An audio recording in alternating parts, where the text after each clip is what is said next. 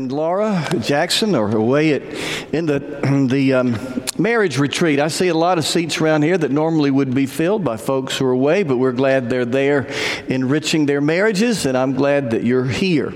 Would you find, please, in your order of worship, right under the title and the text, there are some bullet points. That's not exactly an outline, but those are things that I will cover in the next few minutes, and if the idea of meekness is something you want to consider later in the week, then maybe those notes will be of help to you. This morning I'd like us to do something we haven't done in a while, and that is to be interactive. So here's how this is going to work. I hope it'll work like this. I'm going to, from time to time during the message, you'll have to stay awake because from time to time I'm going to say, meekness is not weakness. And you will respond, I hope, by saying, meekness is power under control. So I will say, meekness is not weakness. You will say, meekness is power under control. Let's try that. Meekness is not weakness. Meekness is power under control. One more time. Meekness is not weakness. Meekness is power under control. Beautiful. There's an article that was really popular. It made its rounds a couple of weeks ago, and several people sent it to me because they knew that I'm talking about the Beatitudes, these teachings of Jesus. In the article, Russell Moore, who is the editor of Christianity Today, was interviewed, and he said he's noticed a trend in churches that preachers or pastors are preaching words of Jesus that are being questioned. So, for example, the one he used was turn the other cheek, which, of course, is one of the teachings of Jesus.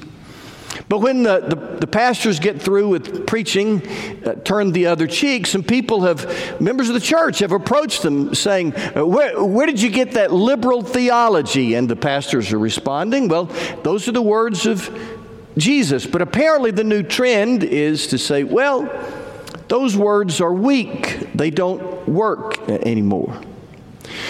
Part of me wants to laugh at that, and part of me wants to cry about that.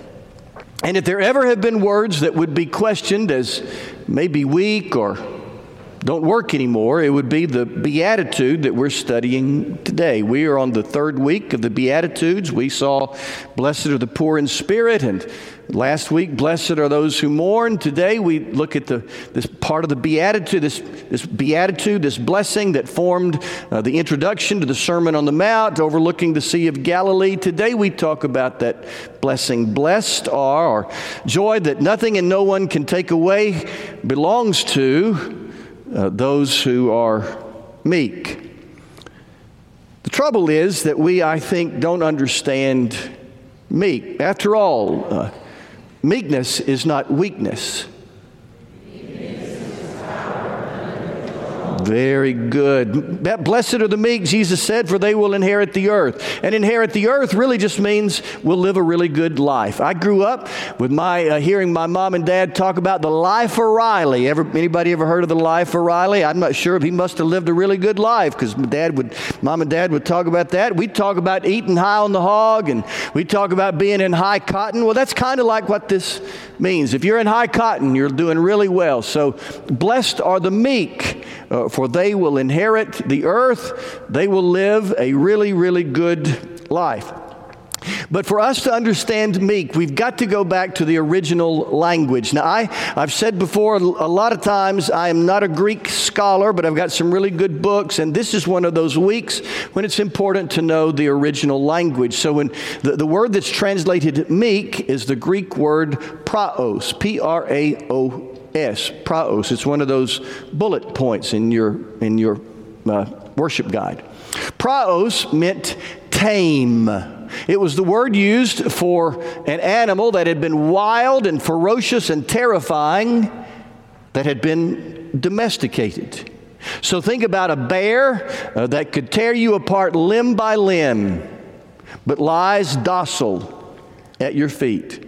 Imagine that you're reading a book, and right next to you is a pet lion. Used to be out in the wild, and you're stroking the lion's mane as you read, and the lion looks up at you and thinks, I could eat him or her if I wanted to, but then chooses not to. Well, that's praos. That is tame. It is having power that we don't use, because remember, meekness is not weakness.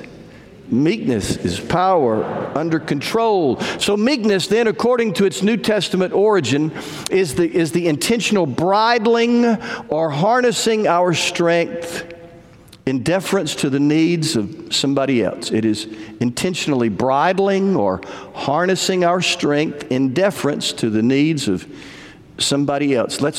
Before we get too far into this, though, let's remember what meekness is not. Meekness does not mean being a doormat, letting people just walk all over you. Meekness does not mean acting like a nobody, because you're a somebody. Meekness does not mean acting like a nobody. Meekness does not mean enduring abuse because you think you're not worth any better.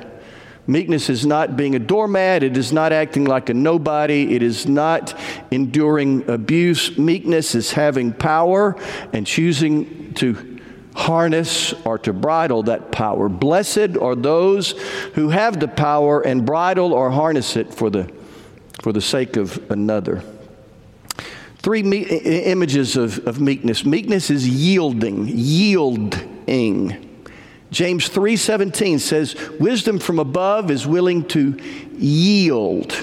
Let me see if I can illustrate that. In the neighborhood where we lived in Richmond before we lived here, it's called Rockshire, and there's an entrance. I want you to try to imagine that this is the main road, and right about here would be the entrance to the neighborhood, and you're going to be the neighborhood, and this right here is the side road. So we were coming off the main road here, and this road goes side to side in the neighborhood. So that's part of the neighborhood right down here. Well, if you come off of the main road, you don't have a stop sign and you don't have a yield sign. You can go right through. You can come in and turn right and turn left. Don't have to stop. Don't have to slow down. However, if you're on that road down here, you've got a yield sign coming this way and a yield sign coming this way. The problem is nobody ever paid attention to the yield signs. It was like the neighborhood all got together and said, don't worry about those yield signs. They're just suggestions. And so it seemed like nobody would yield. So when you're coming in off the main road, you have the authority, you have the power, you have the right of way not to yield. However, the prudent thing would be to yield. Otherwise, you could hurt somebody. You could get hurt. You could get killed there, and we would put on your tombstone, he had the right of way, but it wouldn't matter, right? So you might have the authority to assert yourself, even to cause harm. You might have the power to hurt someone. But meekness is yielding. It is recognizing I've got the power to do harm. I may have even justification, at least in my own mind. But I'm going to yield for the sake of the greater good, for the sake of the other person, for the sake of relationships. It's coming to a crossroads of sorts in a conflict and choosing not to exercise power, but to yield. Meekness is yielding. Meekness is pulling up. Pulling up. And let me tell you what I mean. Football season is about to start. I'm so excited. And in football, you'll see this year, the quarterback, and I hesitate to dramatize this, but the quarterback will drop back to pass, and you will see coming, barreling down toward him, a big defensive lineman. And he's got his eyes set, his sights on that quarterback. And the quarterback is looking for somebody to pass the ball to, and he sees someone open, and so he releases the ball. And that lineman is 2 steps away, and he has a big split-second decision to make.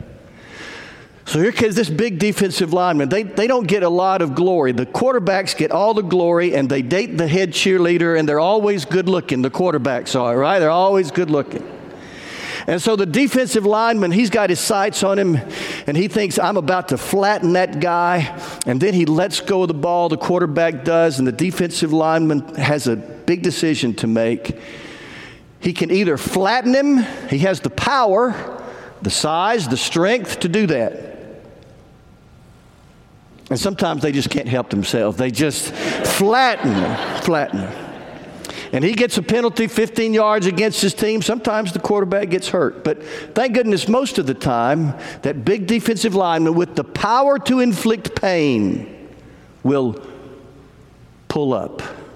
He'll say, well, it sure would be nice, but for the greater good, he chooses to pull up. That's meekness. That is having the power to inflict harm, but choosing for the greater good not to exercise it, because meekness is not weakness. Meekness is power under control.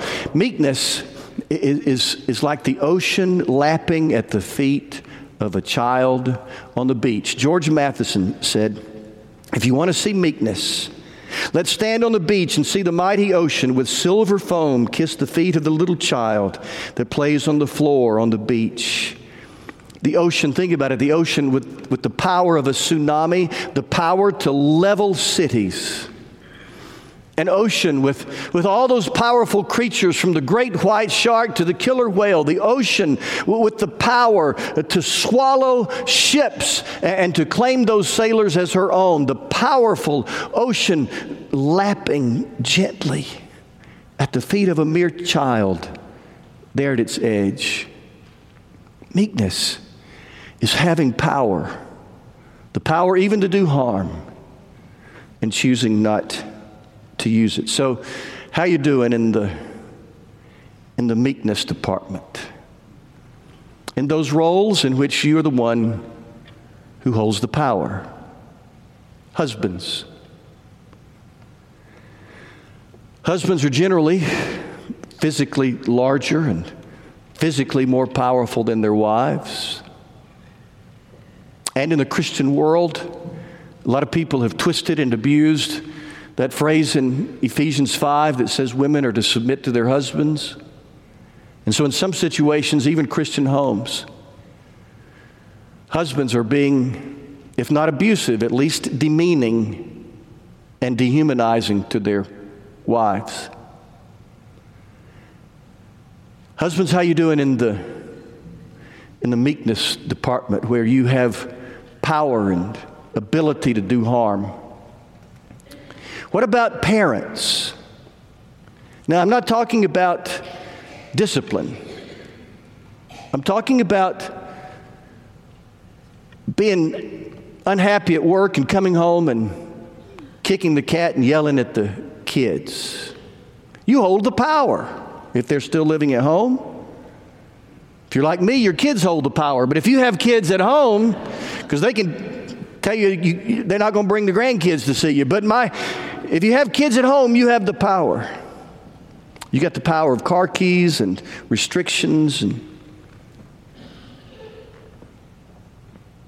So how you doing in the meekness? So honestly, are you harsh? Not talking about discipline, which is biblical and appropriate. I'm talking about parents being harsh. And kids growing up with resentment. So how you doing as parents? What about supervisors? You hold the power in the office or the factory or wherever you are. You have the power of demotion or promotion. You have the power of raise or not raise. And you have the power of hiring and firing. And some supervisors throw their weight around because it makes them feel big.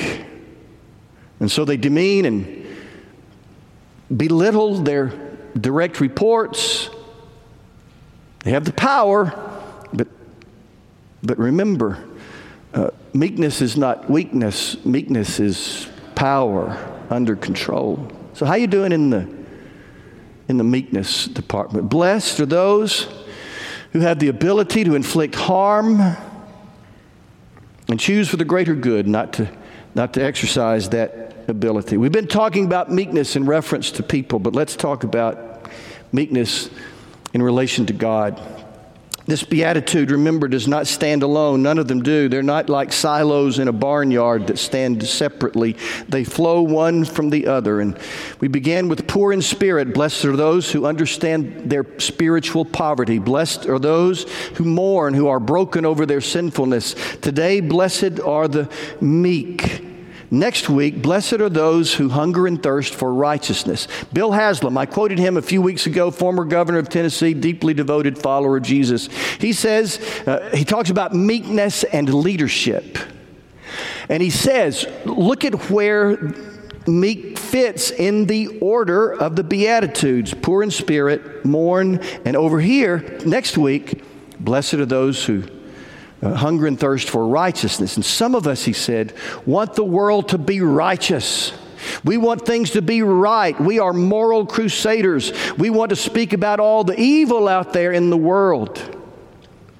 But Haslam cautions, before we get on our sanctimonious high horses and go out there to conquer the evil out there, we would do well to sit humbly and meekly and broken before God over our own sinfulness. Before we get too high and mighty and talk about all the bad things people are doing, blessed are the poor in spirit and those who mourn. And before we get over here, let's spend some time meek before the Father. Meekness is humility before God. It is recognition that He is God and we are not, and surrendering our wills to His. On April the 14th, 1957, down in Montgomery at the Dexter Avenue Baptist Church, a young Martin Luther King preached a sermon about Gethsemane, the Garden of Gethsemane. And he bore down on that word, nevertheless. Jesus prayed. Remember, he knew the horror of Roman crosses. He knew what was coming. He would bear the weight of all our sin. And so he was experiencing some real live trepidation over that. And one of the great mysteries of the Christian faith is that our Savior could have walked away. He stood at a crossroads. And he could have walked away, but he didn't. He prayed, God, if it's your will, if it could be your will, let this cup, this experience pass from me. But nevertheless, he said, not my will, but yours be done. Nevertheless, he said, and King called it the central test of an individual's life, how one moves from let this cup pass from me to nevertheless. You see, God has given us the power of free will. That's a dangerous power. It is the dangerous power to make a choice between right and wrong, between good for people who love us and bad for people who love us. The powerful freedom we call free will to make good choices or bad choices. And with that power comes is danger and the test of our character is the willingness to say, nevertheless. I have the power to make this decision. I have free will. But I humbly and meekly surrender myself to the will of the Father because I know He knows what's best. And so meekness is not just about people. It's not just about the ability to harm others and not doing it. It's a humility, a surrender before God. Meekness looks like Jesus. A moment ago, Miss Shelley quoted Matthew 11:29. Jesus said, learn from me, for I am praos. That same word. Jesus said, I am tame. I am the Lion of Judah who chooses to humbly become part of the messiness of humanity. He could have come riding into human history in a parade of stars, of shooting stars, announced by angelic trumpets. But instead, He came meekly into the world via the womb of a virgin and a sheep stall. When he walked the earth, he could have demanded all the respect that he deserved, but instead he slept where he could and ate what was offered and taught who would listen. And the day his meekness was on most clear display was the day he died.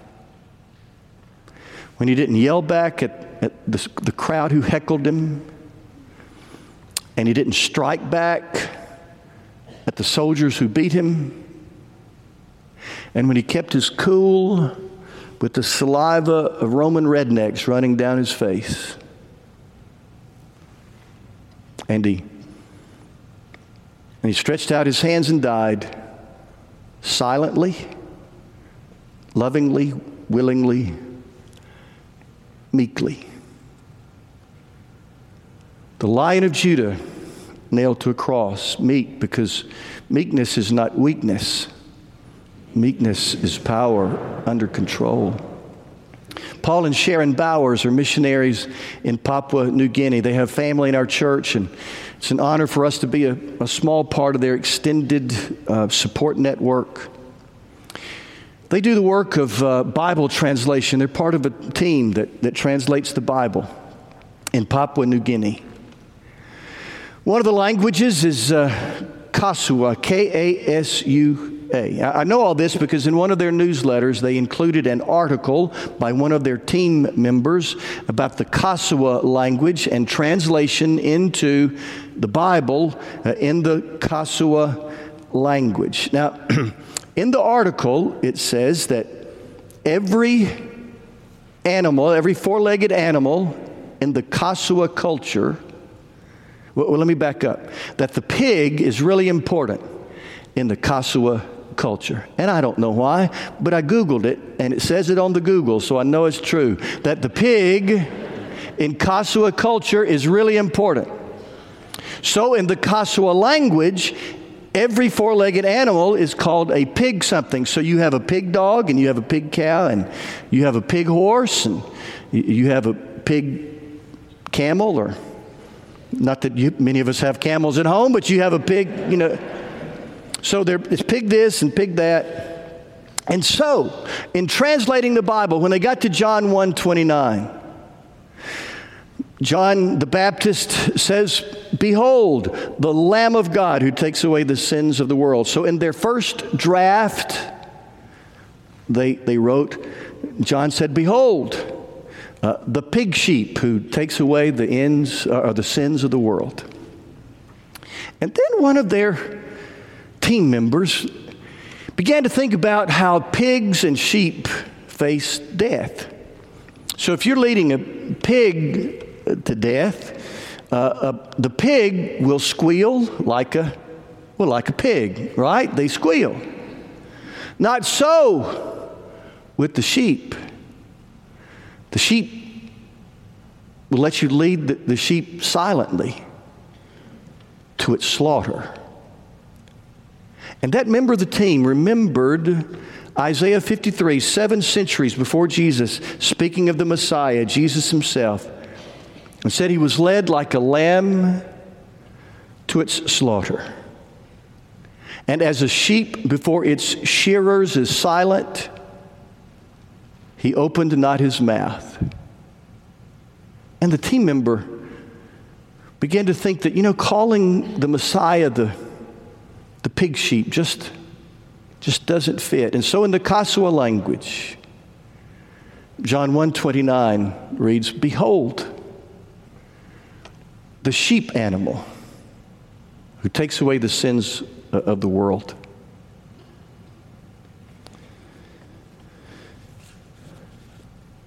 We have